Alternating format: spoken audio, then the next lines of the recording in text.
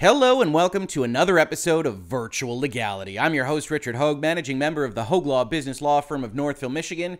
And today, like many other days in Virtual Legality, we're going to be talking about Bungie. Now, in those prior days in Virtual Legality, we were talking about Bungie with respect to the business model they choose to sell their capstone product, Destiny 2, under, and my issues with the way that is reflected in what they're doing and their terms of service and everything else. Today, we're going to be talking about Bungie in a very different capacity. But first, let's let Bungie speak for itself.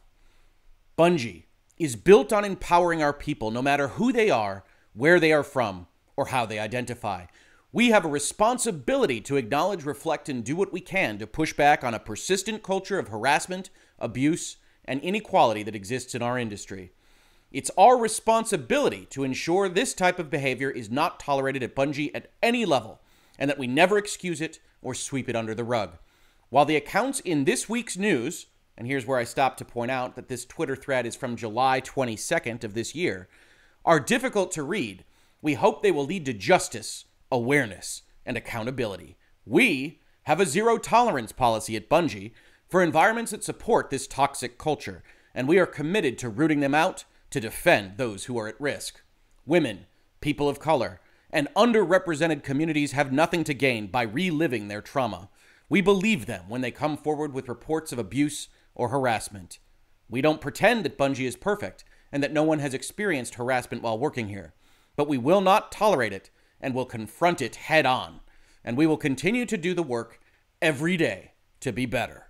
Our goal is to continue to improve the experience for everyone working at Bungie and do our part to make the gaming industry as a whole be more welcoming and inclusive. And as I pointed out, this is from July 22nd, 2021, a matter of days after the state of California, through their Department of Labor and Employment and Housing, sued Activision Blizzard for, among other things, pay discrimination, hiring discrimination, and, of course, sexual harassment. Now, I had a few thoughts when this happened in my Activision Blizzard videos, and let's look at those right now. Now, there are a couple of threads on Twitter and on social media that went out that I would describe as preening. And I say that because I don't think it's a great look for a company to go out there when all of this is happening to a different company, and I brought up Bungie here because this is the one that was the most prominent to me, and say things like, Bungie is built on empowering our people, and we have a responsibility to acknowledge how we can push back on a persistent culture of harassment. We have a zero-tolerance policy at Bungie, which, remember, is exactly what Activision said. And then Now, as I said there, I was basically from the beginning a little bit uncomfortable with a company jumping in to really make itself part of the news story that was a very bad one for an industry competitor and a company that Bungie itself had taken tens of millions from in order to fund their project, which is now known as Destiny 2. I also pointed out in many other videos in this playlist that it always felt to me like a thou doth protest too much kind of situation. Bungie coming in saying we're better than Activision Blizzard, we're very disturbed by everything happening over there, was always going to be a little bit, I believe I described it in this very video a few minutes after the clip I just played for you, icky. And that's a legal term of art. But what I mean to say is it never quite felt right. And it certainly didn't feel right a month later when Bungie comes out with, hello everyone, I'm Pete, Bungie's CEO, which of course I tweeted about because that intro for any corporate statement, absolutely ridiculous. But they wanted credit not just for that Twitter thread, we're better than Activision, our former partner, but we're way better than them. These past few months have been a sobering reminder for all of us as we hear and listen to the multitude of stories highlighting how good people across our industry have been mistreated. At Bungie, we are committed to fostering a safe and welcoming environment for everyone and to making conscious and constant improvements through listening, self-awareness, improving our workplace and our systems, and by acting on behalf of our people. We aren't perfect and appreciate it when concerns are brought to our attention. For the things we've known about, we've taken action, and we are working to address issues as they come up. And I actually gave them credit for this part of their Twitter thread and these announcements when they happen. It is good to note that no company is perfect. If you come up on a certain size, there are going to be bad apples that hopefully you can identify and punish and get out of your company if that's what is necessary for whatever it is those bad apples did. And this is the right kind of messaging to say that, but you can see in retrospect, especially that they are trying to establish that they're better than, most prominently, Activision Blizzard, but also other industry participants. As things come up that we've known about, we've taken action. Well, we've got a video for you all today. They also want credit for what they've done. Our efforts have proven valuable. We hope other leadership teams may see and acknowledge that this isn't just a challenge for us to collectively confront, but an opportunity to learn and grow. Other leadership teams should learn from the way Bungie handles itself. We believe that leadership must model our commitment to an inclusive and diverse work environment, and as of 2021, members of underrepresented communities comprise 50% of Bungie's board. We've hired a chief people officer. We've hired a deeply experienced D&I, diversity and inclusion director. We will be eliminating mandatory arbitration clauses in our employment agreements, reviewing our hiring practices, investing in tools, avoiding bias, adding an additional third-party reporting tool. And externally, just to remind you, we do this through our foundation via fundraising efforts in support of crucial human rights or social justice movements and natural disasters. Not only are we handling things internally, we are Bungie. We've got a foundation. We're funding things externally. Human rights, social justice movements, money for natural disasters. We're not Activision Blizzard. I'm Pete. But as of yesterday, or at least earlier this past week, we of course get the seemingly inevitable article from IGN, The Battle for Bungie's Soul, inside the studio's struggle for a better work culture. Now, we're going to go through this in some level of detail. It is very, very, very long. So we'll be skipping salient parts that I think are either repetitious to what is already in the article that you can absolutely 100% check out for yourself. I will link it in the description of this video. I recommend doing it. But I also want to, of course, give my commentary, see exactly what's happening here. And I'll tell you before we start that I'm of two minds on an article of this type. Like many of the things that we discuss in this space, it is anonymously sourced for the most part. And I will give full credit to the one non-anonymous source that we'll be talking about when we look at that. That's a hard thing to do. I understand that. And that deserves respect and applause, even if you might wind up agreeing or disagreeing with some of the things that this individual has to say as part of this article. That is worthy of recognition. But this is not Activision Blizzard. We're going to get through this. I've named this Hoisted by their own Bungie cord because I think they did. I think that Twitter thread that I talked about way back in July and again today to start this video was actually the impetus behind getting to an article of this type. Had Bungie not done that, I have real reason to believe that this type of thing wouldn't have happened. And also, there are places here that are expanding the scope of the change that some of these anonymous sources want to see at the company and in the industry, past where I think everyone agrees that there's a problem. When we talk about Activision Blizzard, when we talk about sexual harassment, some of the stories coming out of that, I think every right-thinking person can look at those stories and say, if those are true, that's bad. That needs to be weeded out. The industry needs to be clean. This doesn't actually assert the same kind of problems at Bungie that were happening at Activision. It definitely asserts a certain amount of dysfunction that I think anybody that's played Destiny can probably attest to, and we'll talk about that when we get to it. And it certainly asserts what I will call, again, with a legal term of art, assholes and bad managers at the company, which are their own kind of problem and probably deserving of firing and cleaning up to make sure everybody can get a productive work environment in place.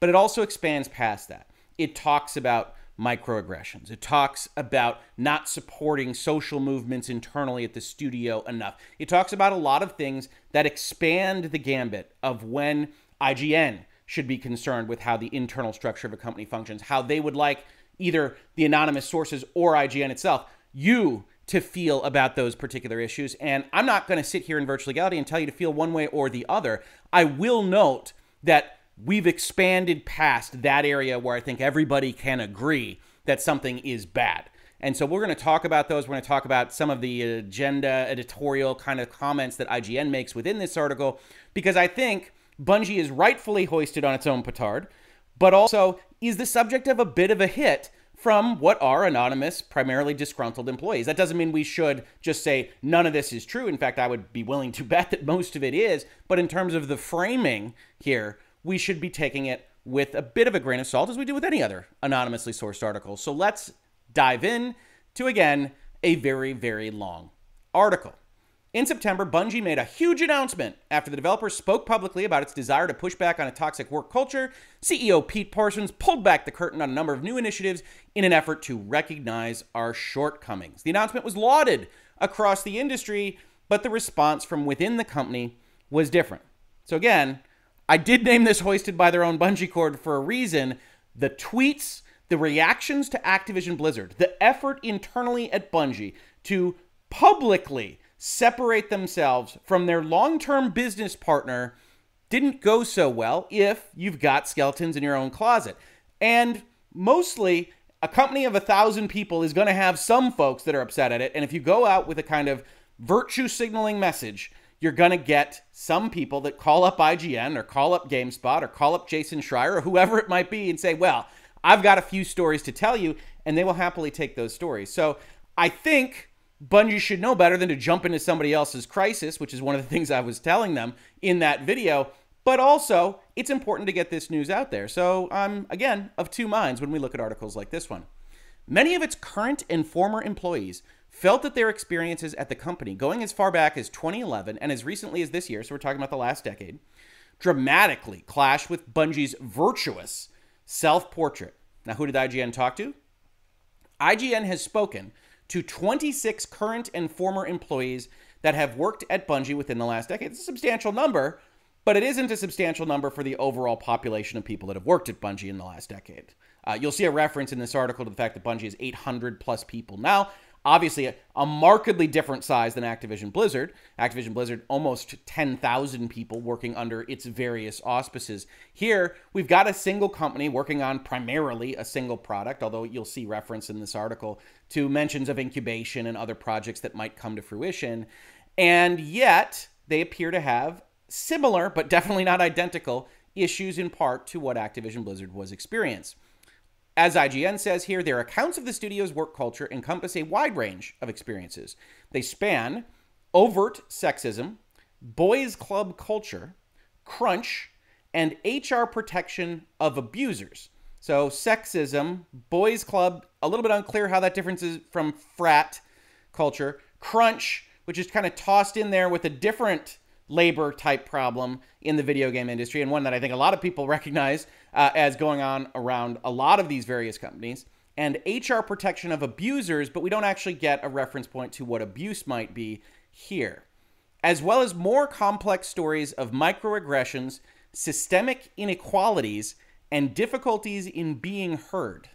We'll have to hear more from IGN. However, interviewees also include a number of more recent employees who, despite their own hurts, truly believe the studio is slowly but steadily improving.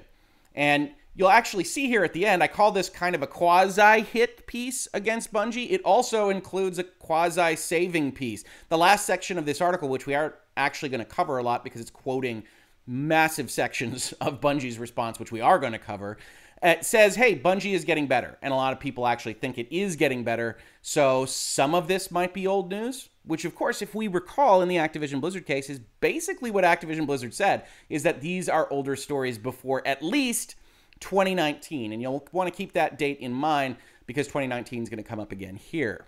Now, how does a massive AAA gaming company of 800 plus employees fully root out a toxic culture and become a truly safe, diverse, and healthy place to work?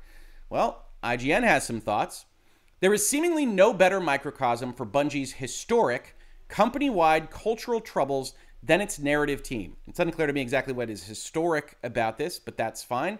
Several sources spoke of a narrative team lead from the time of Destiny 1 who appeared to suffer massive burnout during the project, creating an increasingly toxic work environment for others on the team, enough so that team members kept a countdown of days since his last explosion on a whiteboard.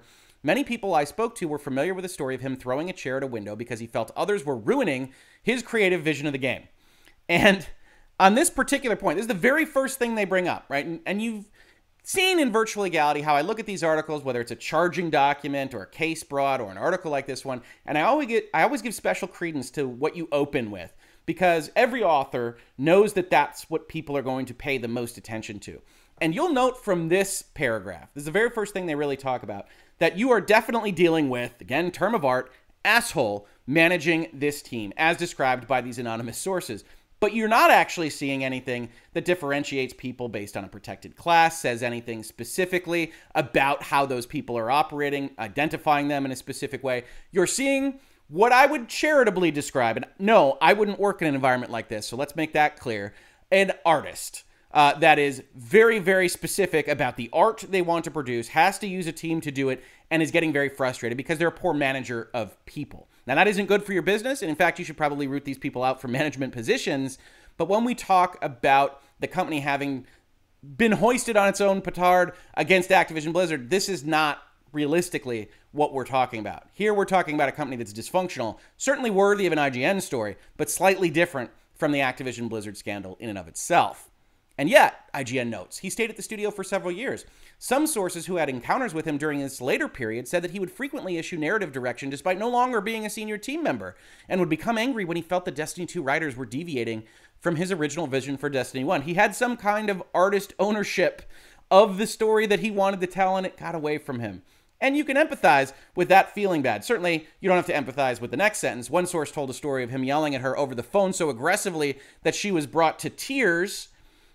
And yet, mostly what we're dealing with here is an asshole. And what I would bet that you can actually identify here, I will make note of the fact that I didn't go through the effort of trying to identify these specific people in these time frames because I don't think that's warranted from an anonymously sourced article put forth by IGN, but I'm sure that you could look it up if you wanted to. This lead was not the only narrative team member impacted by burnout on Destiny 1, and after much of that team left following its release, Bungie assembled a new team for Destiny 2 that over time became staffed by women and people of color at a ratio higher than many other teams at the largely white and male Bungie. However, it was run during this period by a series of white male leaders who, according to many of our sources, made life miserable for their writers for years. Now, I'm all aboard the calling out assholes train, but it's unclear to me why the distinction that they're all white and male was made by IGN here. There's a certain kind of line of thought that runs through this article that effectively the women and minorities and underrepresented folks at the company are virtuous and good, and the white males are keeping them down and otherwise bad at Bungie.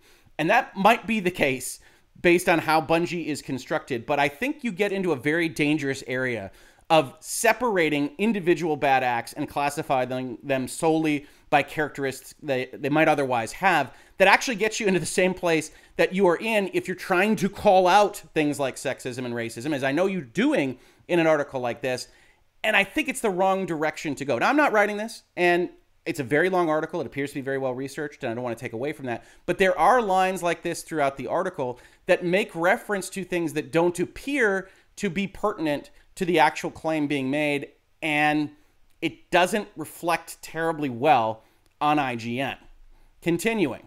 While the majority of our sources also wish to remain anonymous for fear of reprisal or harm to their careers, one ex-Bungie employee was willing to be named, Cookie Hipponia, a woman of color whose stories of the team's turmoil were corroborated by a number of others. And again, I want to give full credit to any source that wants to participate in a story like this one with their real name and on the record. I think that deserves credit. It's a hard thing to do, and Cookie Hipponia has done it, and you will see her referenced as effectively the foundational corner piece of this article throughout.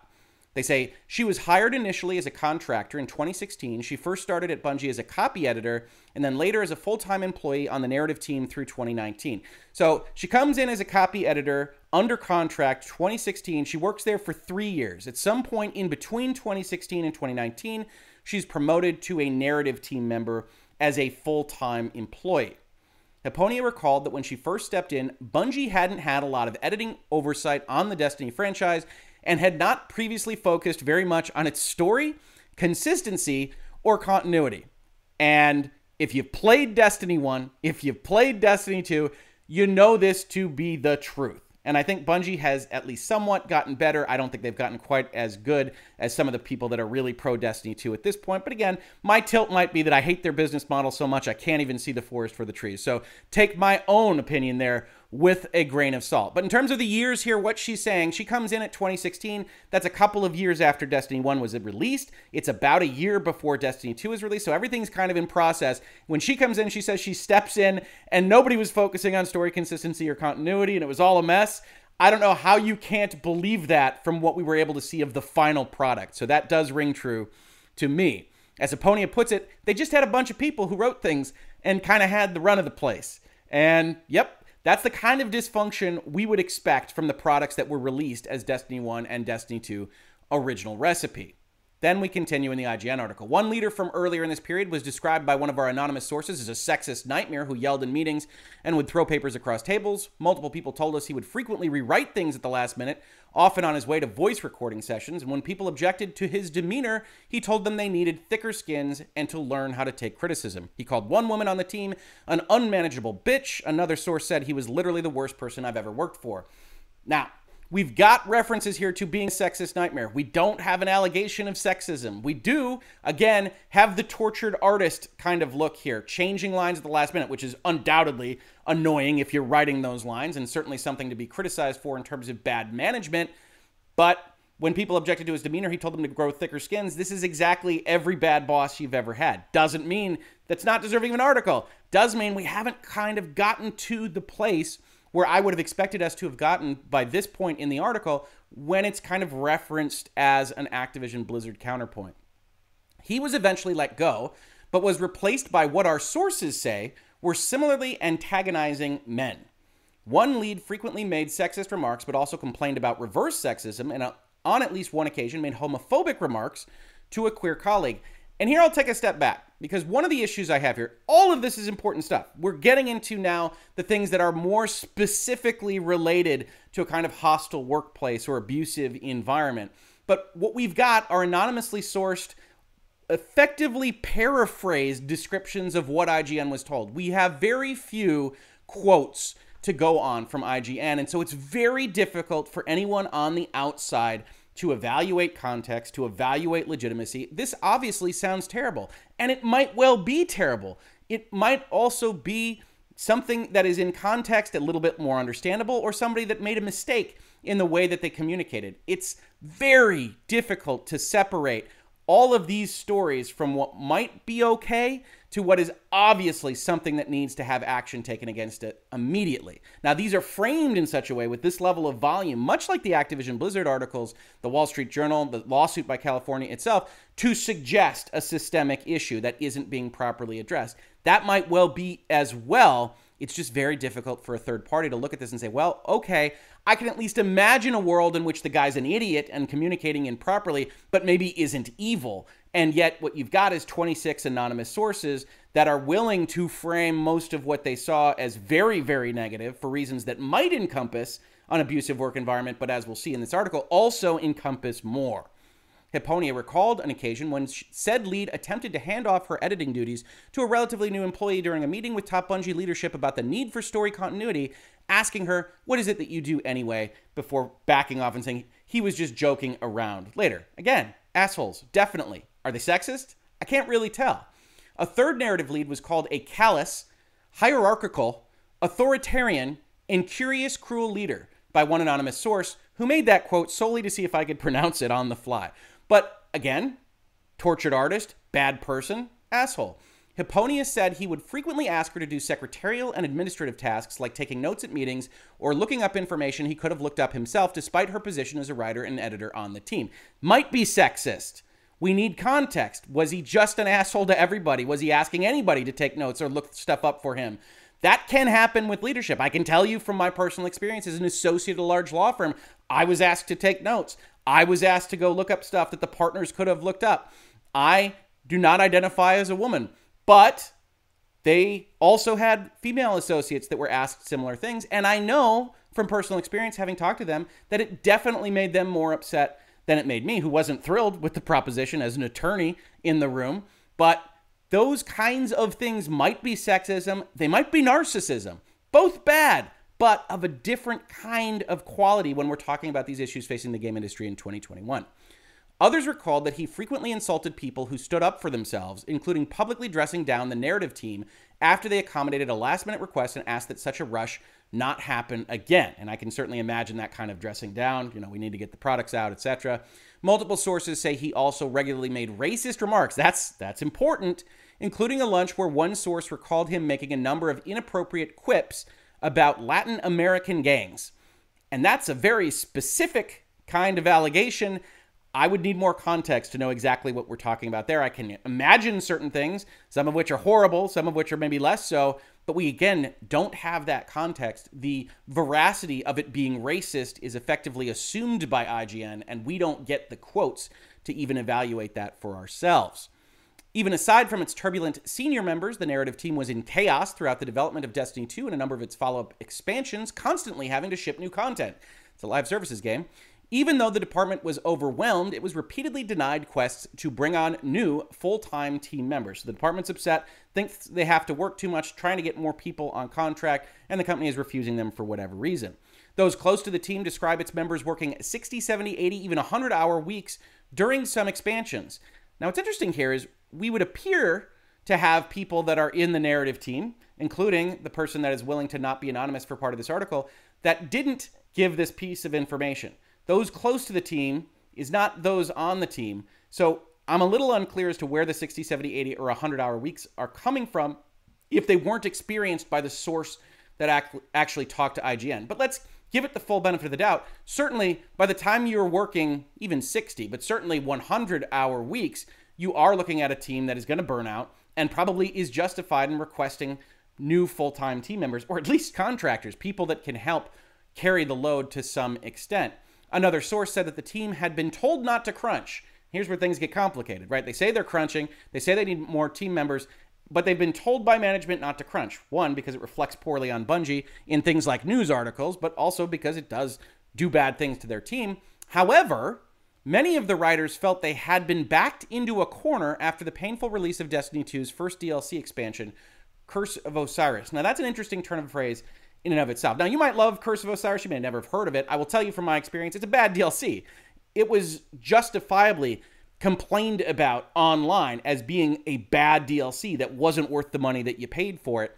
And so the writers might have felt backed into a corner by the company. They might have felt backed into a corner by their own poor work. It becomes very unclear exactly how this went down, except to note that there does appear to be dysfunction across the company. They're not paying attention to their narrative. They have a whole bunch of asshole leadership. And so the Curse of Osiris story had been lambasted on Reddit, with a few female narrative team members being singled out for things like harassment, death threats, and vitriol.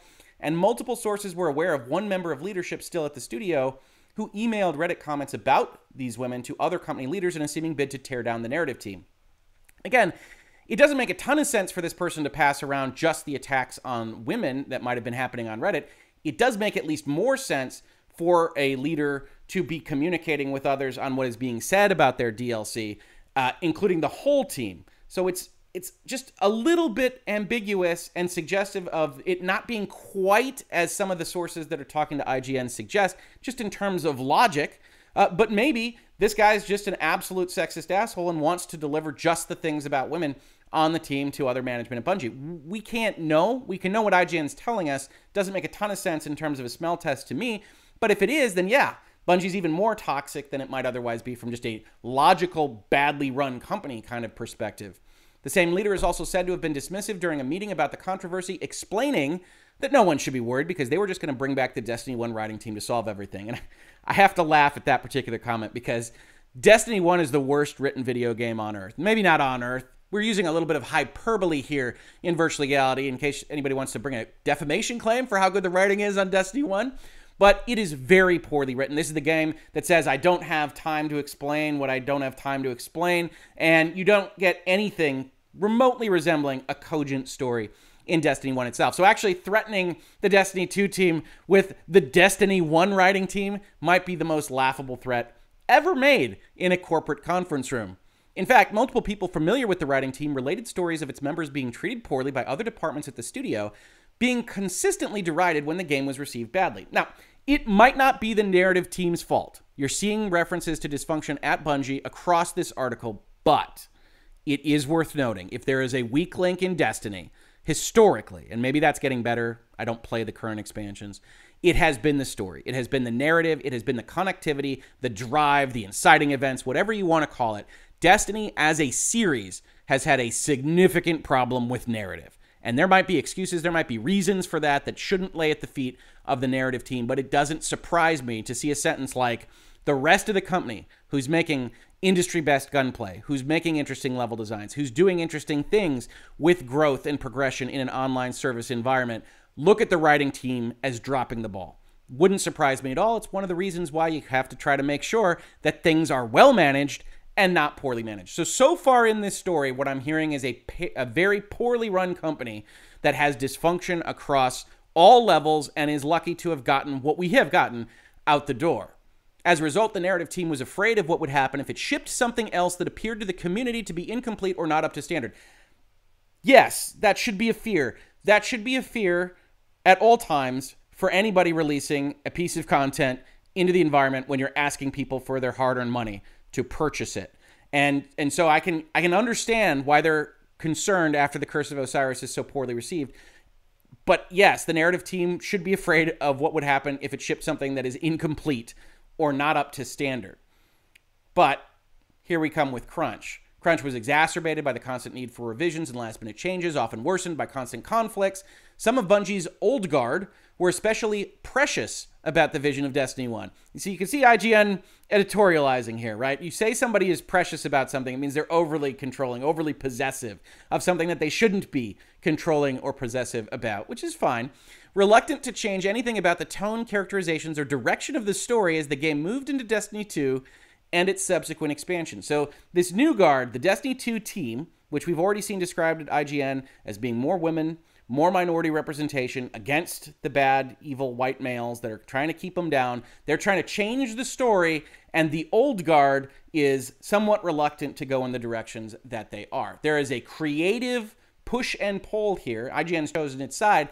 This isn't the story so far, as yet, in this section especially, of an abusive company, of a company that should have to answer for its sins in the way that Activision Blizzard is currently being called to do.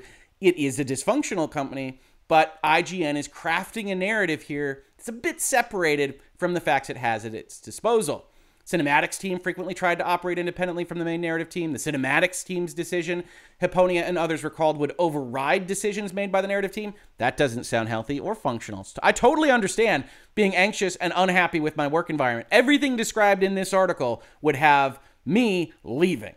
The clashes of these different interests caused further troubles as underrepresented writers and allies on the team endeavored to make Destiny's story more inclusive and thoughtful in its portrayals. Those familiar with the writing team were aware of numerous scenarios where higher-up male narrative team members wanted to portray women in ways that were degrading, tone-deaf, or casually sexist. And again, we have to point out that Hipponia here is a member of the narrative team, isn't giving these quotes, right? This is familiar with the writing team. The non-lead writers, both women and allies, would push back, fighting to tell the kinds of hopeful and empowering stories with Destiny's women that were so often told through its male characters. Now, I might have a blind spot here. I'm fully willing to admit that. I will tell you that I haven't really thought of Destiny's characters by gender. There are very strong women in Destiny, and there are very strong men, many of which who get shot on both sides of that particular spectrum. But you see, again, IGN framing this in a particular way, right? They're trying to tell you the story of a dysfunctional company, which I think they have done. And then they're also simultaneously trying to tell you a story of a narrative team here that's put upon. He says, narrative team members wanted to portray women in ways that were degrading, tone-deaf, or casually sexist. The higher-up male ones did, while the non-leads, women, allies, the good guys, would push back, fighting to tell kinds of hopeful and empowering stories with Destiny's women that were told through the males. And unfortunately, all we get is IGN's editorial here. IGN could be entirely right. Their anonymous sources could be entirely right. There could be really bad stuff that Destiny's male narrative team members wanted to do with the characters in Destiny that were held back or fought against by this other group of non-lead writers. Unfortunately, we have to take their word for it. Presumably, their sources include these non-lead writers. But either way, we've got this kind of bad guy versus good guy portrayal, which I can't speak to your life experiences, doesn't match mine. It's very easy to see things in black and white. Chances are there were areas of gray here, and what is casually sexist to one person is not to another, and what is empowering is effectively banal and not a good story to others. So you have creative conflicts, which are normal in the act of creation, framed in a specific way. I think because Bungie called for it, by putting that Twitter thread out there, by putting those blog posts out there, and really doesn't speak necessarily yet to what we're talking about when we talk about problems in the industry. A number of sources told stories of male narrative leads at the studio who pushed forward storylines for characters like Eris Morn, Mara Sov, Anna Bray, Ikora Ray, Surya Hawthorne, I'm sure I messed that one up, and others that leaned on harmful stereotypes of women and mental health struggles, often despite objections from women and supportive allies across the studio. And here is, again, where my yellow flag is raised. Right? Every single character mentioned here is a female in the Destiny universe. Eris Morn, this is just personal. Eris Morn is one of my favorite characters that Bungie has created in forever. And Eris Morn is essentially a tortured soul that had seen things, and I believe is probably the reference here to mental health struggles, because she's not okay, folks. And she was great. Every time she appeared, she was one of the highlights, even in the original kind of Destiny framework. And so you call out things like this as effectively leaning on harmful stereotypes of women and mental health struggles. I look at that and say, no, Eris is a great character who has flaws and happens to be a woman. That's what I want to see more of. And it's unclear to me exactly what they're pulling out as problematic here. Ikora Ray was pretty good. Anna Bray is okay. Mara Sov, everybody's favorite queen at this point in time, is getting interesting stories told about them. Is that because the Destiny 2 leads have taken over at this point in time? Maybe. I don't know. But as described here, Eris especially is one of my favorite characters, and was one of my favorite characters really from early on in Destiny. So it becomes unclear as to what we're editorializing, what's driven by agenda, what's an actually significant abusive issue, what's dysfunction, and more. And unfortunately, when we're reading through a story like this, it's important to be able to separate those things, and I frankly just can't as we look at this. I could go on for a long time, and this is in green, that means it's a direct quote, about all the ways women have been made to stand by as the men on the team have written characters in baffling, unrecognizable ways, said a source familiar with the matter. Not a lot to go on for what exactly that source had as access to these kinds of questions, but clearly upset about the men on the team. Then we get a very interesting anecdote. I think this was reported on in a couple of places when this story first broke. It says a member of the writing team added in a tiny piece of dialogue for Devrim, who's one of the quest givers, referring to missing his partner. It was a single small line among many other lines intended to be said, and these are kind of designed to give life to the world of Destiny. And it was passed by multiple edits and checks, was put into a build of the game before someone high up at the studio noticed it and demanded it to be taken out, or else they couldn't ship the game in Russia or China because of the mere implication of a gay romance. And we've seen this kind of thing in pop culture. We see it in Disney movies with them editing out things to sell in other markets, and someone at Bungie got upset.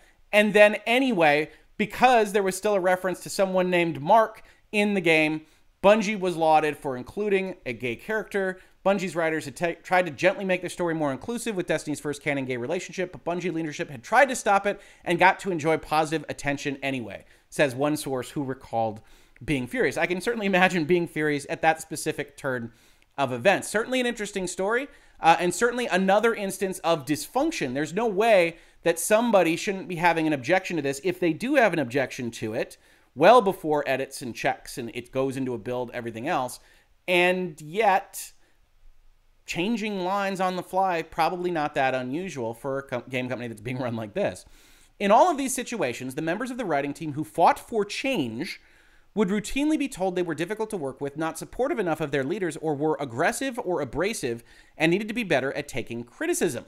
And these criticisms would often hold them back from getting promotions and the like. Now, the question, of course, always is, were you abrasive?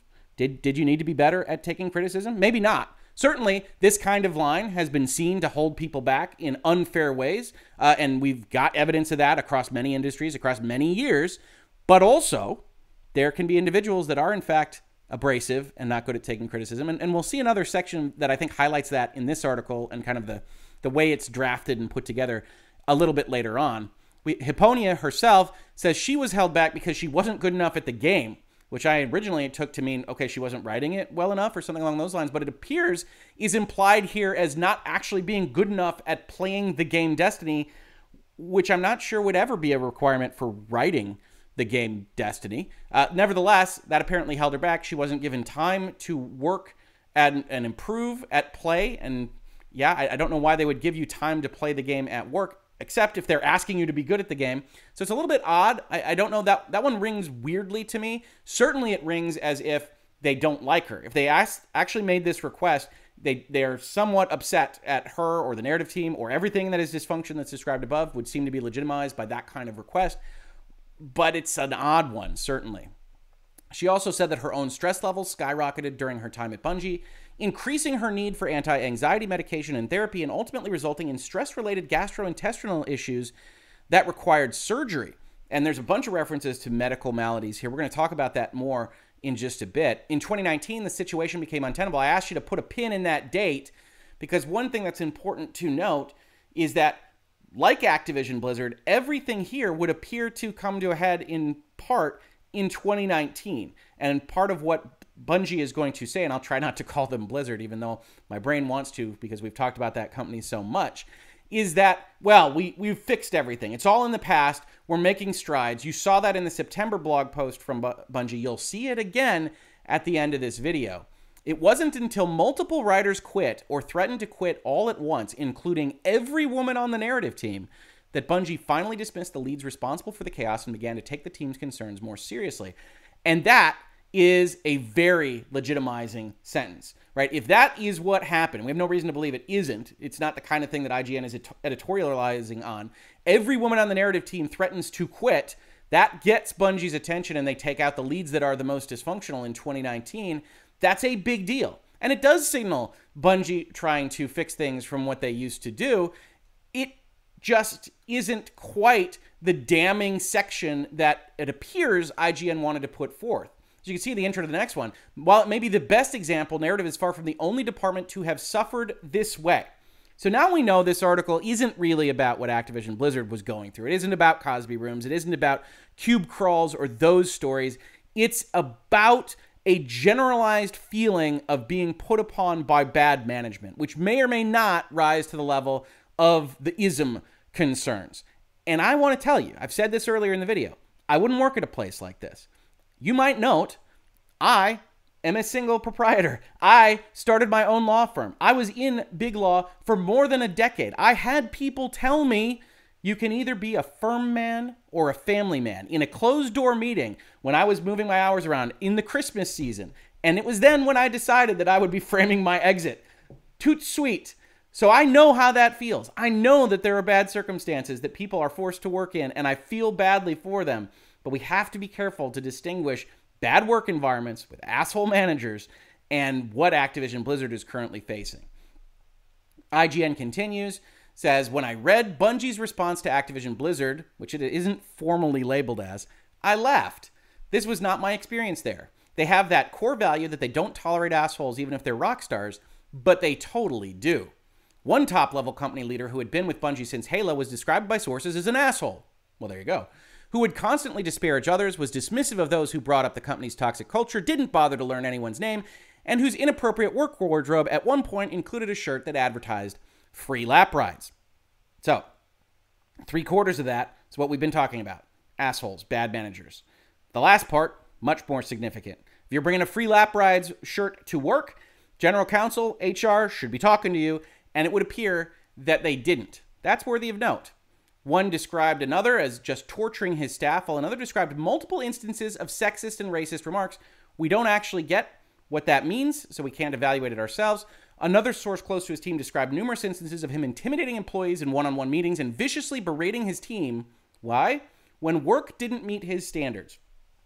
Now, there are ways to do this that are acceptable, and there are ways to do it that are unacceptable, right? If you've ever been in a room with someone that is unhappy with your work product, you can get yelled at in a work environment, and some of that is going to be legitimate. Some of the time, the employees don't deliver good work product, and you should try to be respectful of their professional position and try to get that work product out in an efficient and successful way. Sometimes it happens a second time. Sometimes it happens a third time. And it's all right for management to get upset and express that upsettedness to you. It isn't all right for that to be your standard operating procedure when people are putting together good work and you're just not accepting it and you're just otherwise being a problem. But this, to me, this entire article, to some extent, sounds much more of a generational divide than a sexism or racism divide to me. That what might have been acceptable to say or act as in the 90s, not just in terms of sexism or racism, but just in terms of how you operate, how you communicate with people, how you ask for better work product, how you go and do the thing that you need to do to get the product out the door, is perhaps not as acceptable to the next generation of folks or the generation after that. We're in 2021. I mean, we're a long time away from when Bungie was started and was putting out Marathon or Myth or whatever else you might like from their original recipe video games. And there's nothing wrong with that. I'm not picking a side on that particular issue. In fact, a lot of folks that are coming up have a lot of good ideas about how the workplace shouldn't be run. We shouldn't be running things like Mad Men did back in the 50s and 60s. That's totally understood. When you look at these kinds of situations, though, you can have the benefit of the doubt for someone operating in a management capacity who is berating his team and maybe doesn't think that that is something going too far, when in 2021 it might well be. But you have this kind of divide, and it's just very unclear whether that's the case or whether we're really dealing with evil and bad people at Bungie, when effectively this entire article is just IGN's paraphrasing and editorializing. In the vast majority of these cases, sources felt their stories were too specific to share in this piece without personally identifying themselves and risking either retaliation at work or violating a non-disparagement agreement, which many former employees we spoke to say they felt pressured to sign upon departing the company. Now, first of all, just speaking to IGN might well be a violation of that agreement in and of itself, but a number of folks actually sent me this article and asked me to make this video and talk to you about it because of this sentence about a non-disparagement agreement. So I don't know what their situation is. They're a Washington-based company. I don't know exactly what they are and aren't allowed to do when people leave their employ. I can tell you it's a fairly standard requirement in most circumstances in order to get severance. Right? If you're going to leave a company and you want to get a severance payment on your way out for work you're not doing, right? It's completely separate. Then you're going to have to agree to certain things. You're going to have to agree to things like, I'm not going to potentially say bad things. That's your non-disparagement. I am going to release all claims I might have against the company on my way out. I'm not going to sue you after this all goes down and you pay me my severance. And you can generally reject these things. You're leaving. You don't want that money. You want to be able to say whatever you want. You can reject it and walk out the door. But in a lot of instances, that severance is a nice paycheck and you want to do it and you don't really think you have anything bad to say about the company or any claims to release in the first instance. It's just a nice bonus. They get that paperwork in their file and you go on about your life. But if you do have a problem with the company, it can create a bit of a blockage for you. You've got a signed document here that says you'll get in trouble if you disparage the company, if you do other things against the company's will. That's what you got paid for. And so maybe you don't want to talk to IGN. Now, apparently you still do it anonymously, but it is part of this. And I know a number of you might come into the comments, otherwise talk about this as the way corporations work and say, well, they're just bribing you not to say anything. And you can definitely frame it that way. What I would argue is that you're trying to keep your books clean. You're trying to make sure that what you don't know can't hurt you, that somebody turns around and otherwise impacts your goodwill or your share price if you're a public company, which Bungie isn't, or otherwise harms your company in some way. And so you just have those severances go out and make sure that everything is kind of diffused as they go out the door. And if they do have a claim, they can look at that and say, oh, I don't want to give up that claim. And then Bungie also knows something about what's coming back at it after this employee leaves their employ. I draft these kinds of things, so I'm probably biased in my understanding of them. You can certainly accuse me of that. I know a number of you will. But I don't view it as problematically as some of you might. Again, that's the corporate lawyer in me. Do with it what you will. There was at least one long-standing Bungie employee at HR still with the company who almost all of our sources described as actively protecting harmful individuals. One person recalled them as incredibly insulting to various employees behind their backs and being catty towards women about how they dressed, including calling a woman a slut. Now, what's interesting about this is, one, you don't want to have somebody in HR that is just actively protecting harmful individuals, even as good corporate governance. You might think hiding things under the rug is beneficial to you, but if you're running a company, your HR should be at bare minimum identifying the problems and acting against them, or else you find yourself on this end of an IGN article. The other thing that's worth noting is that IGN deliberately doesn't frame this HR individual as a man, which based on the rest of their article and their willingness to do so in almost every other instance would seem to indicate this is a woman. So you also have this kind of reflection of women attacking women at the office, which doesn't do great for their sexism narrative, but also suggests an even more dysfunctional environment than the one that they framed out. Bare minimum, Bungie appears to have had a very rough way of managing employees, maybe just women and minorities, but maybe everyone, for a significant amount of time before this article. And then you get a bunch of quotes that are expected and, frankly, correct, They have the sources say HR generally exists to protect the company rather than its employees. HR has never been there to protect employees. They've always been there to protect the company. I've watched it happen a few times at Bungie where someone went to HR and things went completely sideways for them. HR is a compliance function at a corporate entity designed to not have these articles written about the company and to take care of potential company liabilities. However, take care might look in a specific instance. Hopefully not killing people and throwing them in the river, but otherwise making sure that bad apples are addressed, punished, hopefully, and otherwise that contracts get signed and things get settled so that there isn't a continuing problem for the company. HR is there for the company. The company doesn't pay them in order to just protect employees, even though it's essentially kind of a side goal because you want to be seen as legally compliant and you don't want to have articles like this written about you. Women especially have struggled at Bungie over the years, says IGN. Multiple women I spoke with described an environment where many men cultivated a pervasive atmosphere in which women were inferior.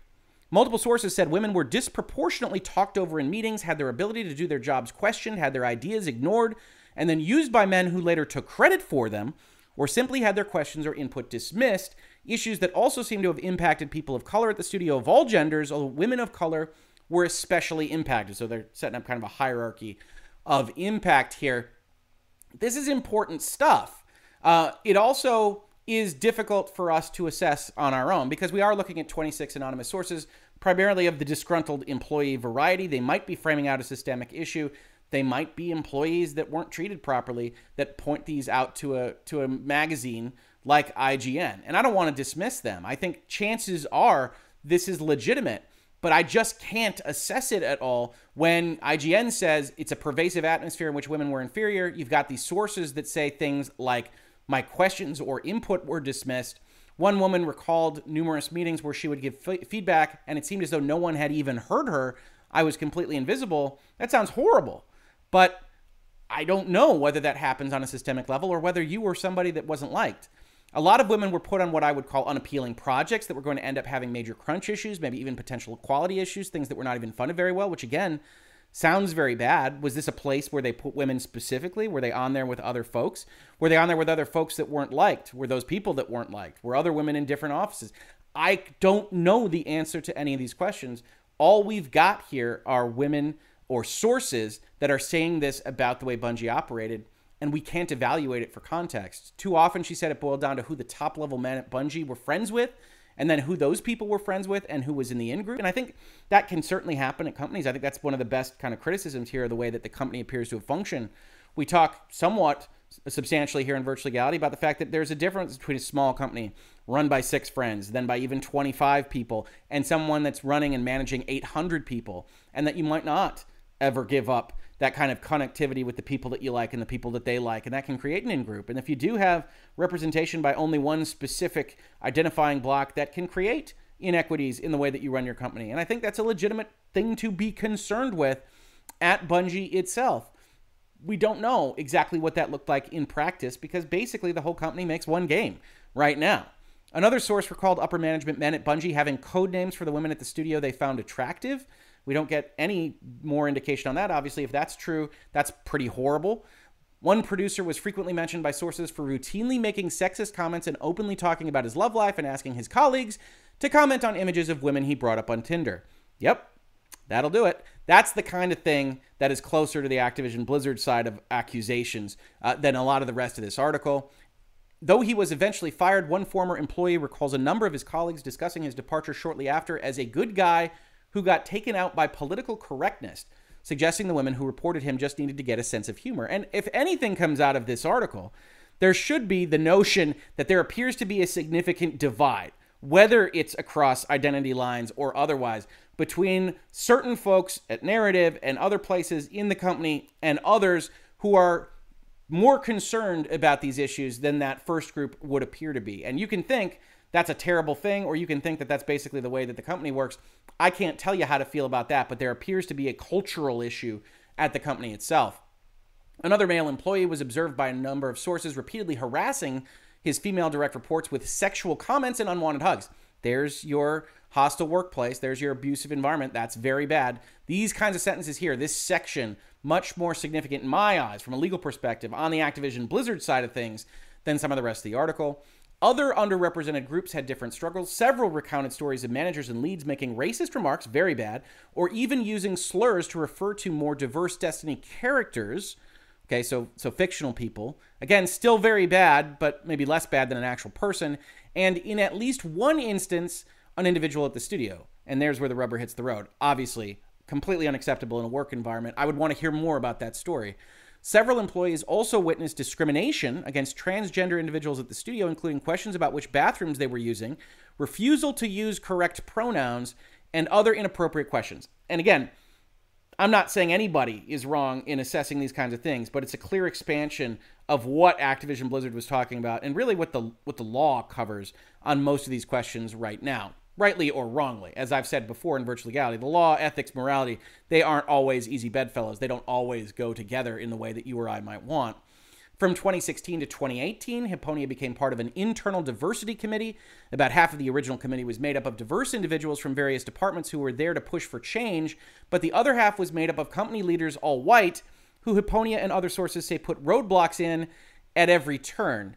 And again, you get this kind of framework of diverse individuals good, white leaders bad, and this is a problem for the way this is functioning. Certainly there is dysfunction at the company, but it's very difficult to say exactly whether or not that dysfunction is problematic in this specific instance and whether there was a certain amount of functionality. What are the complaints here?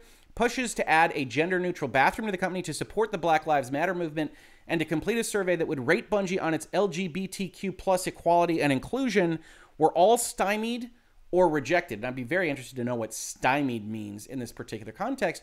But a lot of these things specifically supported the Black Lives Matter movement, which you might like or might not like, depending on where you're coming from in a specific direction here, are things that are not within their core competencies, are not specific to Bungie putting out Destiny or otherwise making a video game. And every company on Earth was dealing with these kinds of questions, especially in 2020. Hipponia and other diverse members began to quit the committee in 2018. As the committee bled members, Bungie eventually decided that it was overall ineffective and shut it down entirely, which Bungie rejects.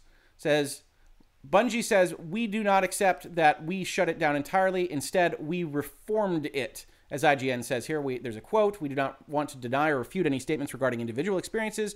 However, in respect to the hardworking members of our committee, we believed it is important to recognize the fact that the BDC was never deemed overall ineffective, nor was it shut down. Our members, currently 100% composed of individuals from underrepresented communities, deserve to be accurately remembered for their unceasing efforts." Another group that met extraordinary challenges at Bungie were those who dealt with physical or mental health issues. And again, at the risk of sounding callous on these points, we simply can't know exactly how legitimate these particular grievances are. While Bungie's company health benefits were lauded by many we spoke to, so a lot of people, a lot of the sources themselves said the company provides great health benefits, a number of people also mentioned struggling or knowing people who struggled, for which Bungie was not just unaccommodating, but sometimes even hostile. One individual with health issues was forced to self-medicate with leftover medication from a previous surgery because they weren't allowed to take any more time off. One person who was dealing with a grief over a death in the family said they were penalized in a review period for being abrasive and uncommunicative during that time, despite their manager knowing the context. Multiple sources knew of individuals on the autism spectrum who struggled with receiving negative feedback without concrete direction on how to improve communication, and other individuals described situations where they took time off to deal with personal or familial health issues, only to return and seemingly be penalized by moving on to a less desirable project. Now, we want companies to treat people with respect and to give them the opportunity to heal from physical or mental health problems as is warranted. And I think that can be agreed upon by all of my commenters and really, probably, hopefully, everyone in the world. That said, we also know of individuals who take advantage of systems like this one. We know of individuals who try to take extra time off. We know of individuals who try to use the grief over a death in the family to be abrasive and uncommunicative, understanding that the rest of this article is talking about a company that is too abrasive and potentially too uncommunicative. And having a grief over death, completely acceptable, completely in the human experience, that doesn't give you an excuse to be abrasive to your coworkers or to your bosses or to whoever. So if they were penalized in a review period for saying, well, you were a bit much during that particular portion, you can get respect. You can get into a position where the company understands what you're going through, and you still can't do this kind of stuff. As a matter of fact, you'd argue that this is what Bungie should be trying to stamp out at their company, with the response being, well, maybe you should take more time off because you're not ready to be back here. And I don't know what this looked like. I don't know what any of these things looked like. They weren't allowed to take any more time off. Asks the question, how much time did you take off? What's the standard amount of time for that surgery? How long does Bungie have to accept that particular state of affairs? I feel for people on the autism spectrum. I don't know whether they were told how to improve communication. These sources say they weren't. It's very easy to get negative feedback if your communication is poor. And if you are off for long periods of time, yes, you might be moved to a different project because whatever's on deadline, or more desirable, as the IGN puts it, isn't something that they can trust you to be available for. And that's okay. But this entire set of paragraphs is adding on. This is a volume play by IGN to add on to the notion that Bungie is unwelcoming to people in a way that I personally, reading closely this article, very concerned about how the industry is operating, very concerned with Activision Blizzard and Riot and the other things that we're seeing across the spectrum of the industry, and looking at this and saying, you're kind of piling on in things that I can't tell whether they're legitimately bad or not. And IGN ultimately winds up saying something like that, but not quite. Among many of our sources was a cognizance that in a strange way, Bungie was better than many other game studios. Few people were aware of any overt physical harassment or assault, and a few barely encountered any inappropriate behavior at all. That seems more significant than 3/4 of the way through the article. But it's buried here. And why is it buried? Well, as one woman put it, it's not necessary to have a Cosby Suite level scandal for a company's culture to be problematic. It's very easy to be like, we don't have pictures of naked women postering the office, therefore we're not sexist. Well, you are, but it's a lot of subtle things you haven't picked up on. It's pay discrepancy, which this is just a quote, and IGN just allows it to go straight in here without anything in this article about pay discrepancy. It's looking at the data and seeing how many women leave, how many minorities leave. All these things are indicators that there is a problem, not just being content that you've never heard anyone say anything racist. And this is that expansion, right? We've seen it through the article. We've seen it even in Activision Blizzard with some of the things that a better ABK asks for. And that is, yes, we've clearly got a real problem with certain aspects of the industry at Riot, at Ubisoft, at Activision that are currently being sued, investigated, or otherwise trying to change. And what you've got here is an expansion of that. Well, even if you don't do that stuff, there's still stuff you can improve. Everybody can improve. Every company on earth can improve. But by dovetailing these stories together, you create a situation where, one, it's clear that you're trying to expand the playing field for what you want to do, and two, you make it vastly easier for people to dismiss. You make it easier for people to dismiss, by the way, not just you, not just your complaints about, well, we don't say anything racist, we don't post to the walls, but there's still problems here. Not just to dismiss you, but to dismiss Activision Blizzard, and to dismiss Riot, and to dismiss Ubisoft. And that, to me, is a problem, because we have to fix the real issues first, and then we can expand to these kinds of things. But right now, you've got people jumping on this. There's blood in the water, you've heard me say, and it creates a problem. Now, the rest of this article is primarily focused on Bungie's response. We're going to look at that, of course. We're also going to be talking about how maybe there's tilt either from IGN or from you or me as we look at this issue at Bungie compared to some of the other places. We'll finish off with the end of their article, though. One current Bungie employee said the studio is full of well-meaning people, even at a leadership level. They do care about social causes. The criticism we have at a studio level is that they just don't know how to push those causes forward. That's probably accurate. They're a video game company.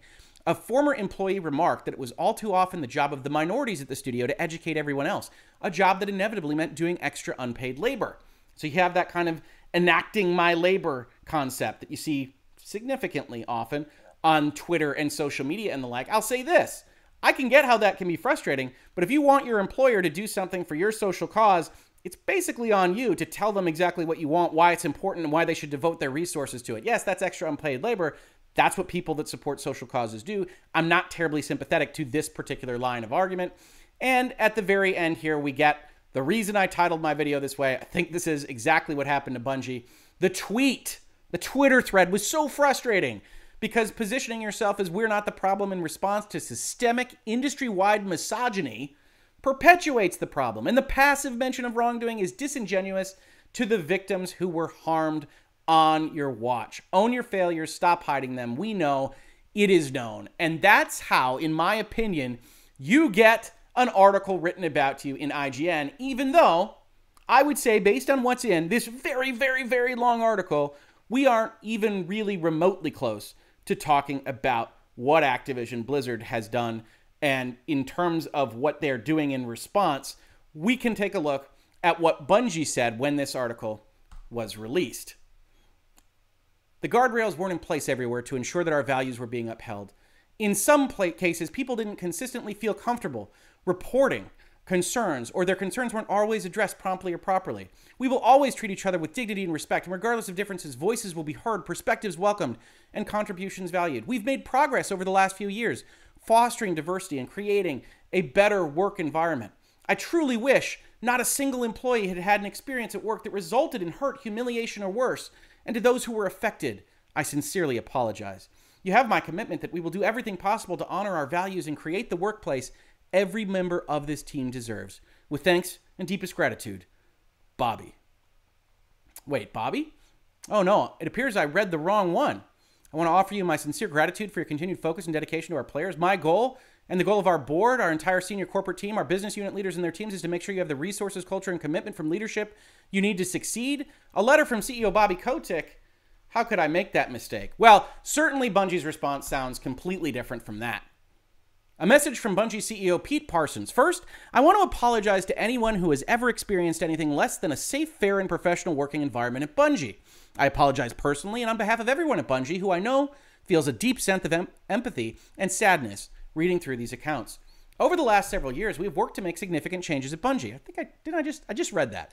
We have removed bad actors from our studio. We believe the people whose behavior warranted removal from our company have been terminated.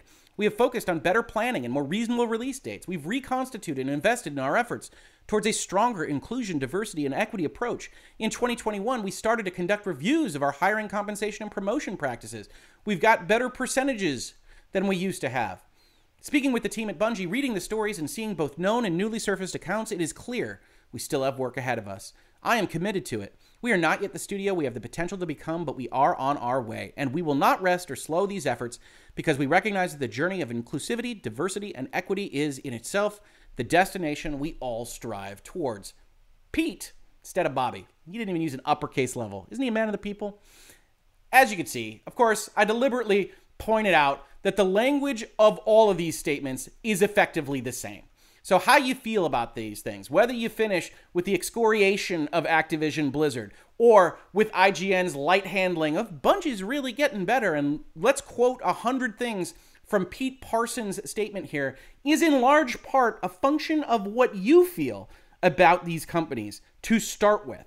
Now, as I pointed out, I don't think the IGN article is remotely as damning as some of the stuff that has come out about Activision Blizzard, so that can be a part of your evaluation as well. But understand when you're looking at a statement from Bobby Kotick or you're looking at a statement from Pete Parsons, these things are vetted to hell and back by crisis communications, public relations professionals, litigators, corporate counsel, outside counsel, maybe politicians, whoever else you might have trying to make sure that your message is right, which is why basically how you feel about these companies when you look at these kinds of things is all a matter of how you feel about them personally. They otherwise say exactly the same thing, as I tried to point out, by accidentally, reading Bobby's statement first. So that's what I wanted to say about Bungie.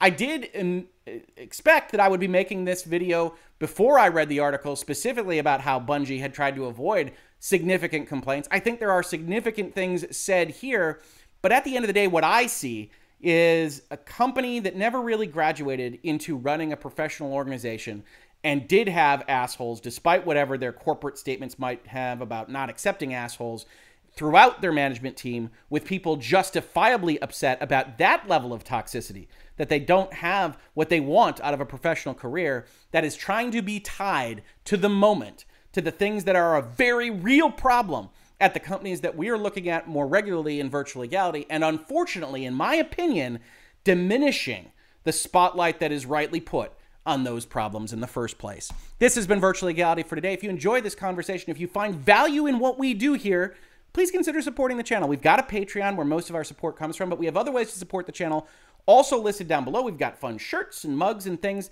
and I'm going to be trying to do more products in 2022 that you can check out. Otherwise, just subscribing, upvoting, downvoting if you really hate it. Telling your friends that we're having these conversations about important issues, as well as issues just related to video games and pop culture in general, will help us grow the channel, and I very much appreciate it. If you caught this on YouTube, thank you so much for watching. And if you listen to it as a podcast, thank you so much for listening. And I will catch you on the very next episode of Virtual Legality. Virtual Legality is a YouTube video series with audio podcast versions presented as commentary and for education and entertainment purposes only. It does not constitute legal advice and does not create an attorney-client relationship. If you have legal questions about the topics discussed, please consult your own legal counsel.